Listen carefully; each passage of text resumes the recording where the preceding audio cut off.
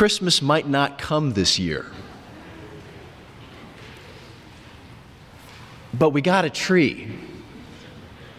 It's decorated. We spent all kinds of time getting the sanctuary ready. The blues are up. At home, everything's decorated. It's festive. I'm looking forward to the Christmas celebrations. I'm looking forward to the music of this season. Friends and family have travel plans set. There's going to be food. There's going to be presents. So how can somebody say Christmas might not come this year? That's the thing about Advent.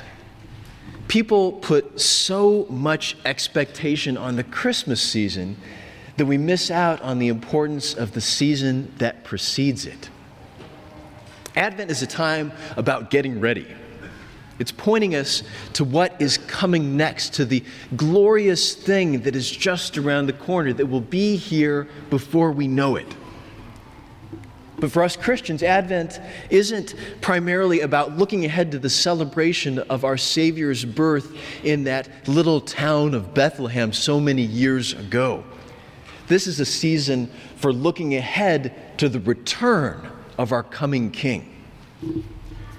If you were here this past weekend, you experienced the beginning of our Advent sermon series under the theme, "The King is Coming."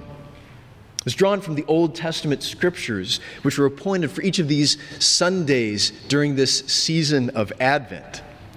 With the prophets, we're looking ahead to the fulfillment of God's promise to send His Messiah, His anointed one, who would come to sit on His throne to rule over all creation. As people of God's New Testament era, though, we get to look ahead to the future in the confidence of what has come before.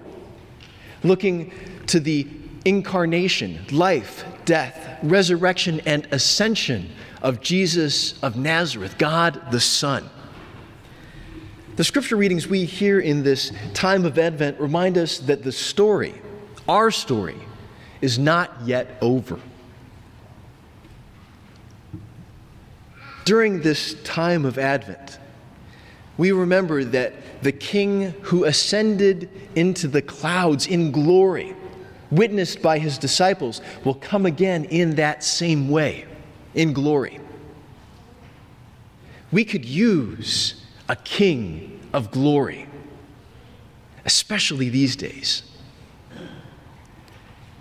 Ours is a broken world. There are many words that we could use to describe it: violent, fearful, anxious, uncertain, evil.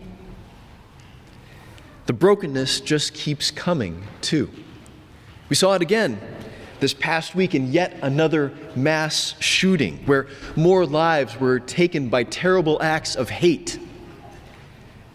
In the days following these types of acts, some pundits have criticized leaders who say that their thoughts and prayers are with the victims and families affected by these atrocities. But they say that praying doesn't really matter. It doesn't really change things. Such actions, they say, aren't really worth all that much in the real world. What if a king stepped in to bring justice where it was missing, to bring an end to evil? Wouldn't that be great? If we had heard that that was going to be coming on the horizon, couldn't we have just maybe the littlest bit of hope? Well, today's first reading for this second Sunday of Advent comes from the prophet Malachi. And Malachi lived among the people of Judah almost a century after they had returned from their long exile in Babylon. God's temple in Jerusalem had been rebuilt, but it was far, far less impressive than the one that stood there before, that was built under King Solomon. Likewise, the nation had not been restored to the greatness that it had once known. They were far less populous. They did not have the prestige before other nations that they once had held. The people had heard God's promises from their parents before them, about the restoration that God would bring, the glory that He would give to His people Israel. But at this point, they were feeling forgotten. They felt like God didn't remember them. They were let down. Where was the fulfillment of God's promised glory for his people? Where was the messianic king who would come to set things right? If you take a little time and read through the rest of God's message through his prophet Malachi, you'll see that the people of Judah demonstrated a loss of confidence in God's promise, a loss of confidence that shaped attitudes and actions which were offensive to God. The priests who were supposed to turn the people away from sin instead turned a blind eye to the things that were drawing the people farther and farther away from God. The people themselves were faithless towards God, faithless towards each other. They brought lackluster offerings that demonstrated the complacency that was in their hearts. They turned from God and from his design for life. The nation was in a pretty sorry state. The people, in their unfaithfulness, fall far from God. So when they wondered, where is the God of justice? When will he come? They didn't realize the dire consequences of what God's answer to their question actually would bring. God's justice, it would upend their unfaithfulness. Returning suddenly to his city, as we heard in last week's message, God would bring justice. His justice and might would prevail over evil. It would overcome unfaithfulness. In his mercy, though, God did not leave his people unprepared. He sent his messenger ahead of him to call the people to repentance. The king was coming, but he wasn't coming unannounced. That's what a herald does. He announces the one who is coming after him. He is announcing the king, giving the people a chance to prepare. God sent the prophet to his people as his herald, calling them to prepare the way of their coming king. The name Malachi, it means my messenger. Malachi called the people to repent from the unfaithful living that they had known, to make ready for their Messiah. Get ready. You are going to get that which you have waited for so long. Prepare the way. Heralds serve an important role, not just for the king. They're there for the benefit of the people. Through them, God is calling his people to prepare. And in today's text, Malachi even announces the one who is going to announce the Messiah when he comes. John the Baptist. Centuries after Malachi, God sent John to take up that mantle of my messenger. This messenger, like the king that he was announcing, was not what the people expected. Far from it. But he was exactly what the people needed. John, like Malachi, called the people out for their unfaithfulness, for their attitudes and actions, along with their complacency.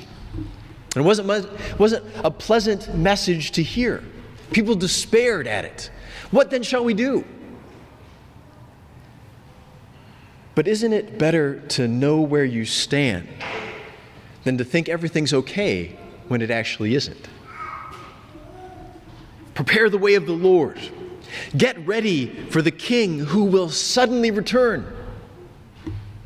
As we gather today, how does Malachi's message, how does John's message call out to you? What needs to be cleared from the path of your life this Advent? As you make ready for your Lord's return, consider the obstacles that are getting in the way of your relationship with God. If you're seeking to amend your daily life in this Advent season, think about how you're doing it with respect to the Ten Commandments. How is your life being shaped in the relationships that you have with the people around you? How are your attitudes and actions reflecting your walk with God? Don't turn a blind eye to things that have no place in a clean heart. Don't allow complacency to set in, and let your time of gathering with God's people during the season of Advent be an empty exercise of repeating words and actions. Make use of God's gifts of confession and absolution to clear the path, to make ready for your Lord's sudden arrival, not just here in the sanctuary, but out there with all of those who are waiting and watching for the Lord's return. In Jesus, and through the gifts that he gives, God upends our unfaithfulness. Entering in, Jesus makes us ready for his own return. That's why you and I can look ahead in hope, why we can look ahead in hearing the Advent prophet's message that the King is coming, that something glorious is about to happen. The kingdom of God is at hand. Our Lord is coming into our broken world. He is coming to bring justice where it has been missing. He is coming to bring the end to evil. Jesus is coming as the Messiah and King of all. So yeah, Christmas might not come this year, but your King, Jesus, is coming. And you can be confident of that in this time of Advent. And he'll be here before you know it. Amen.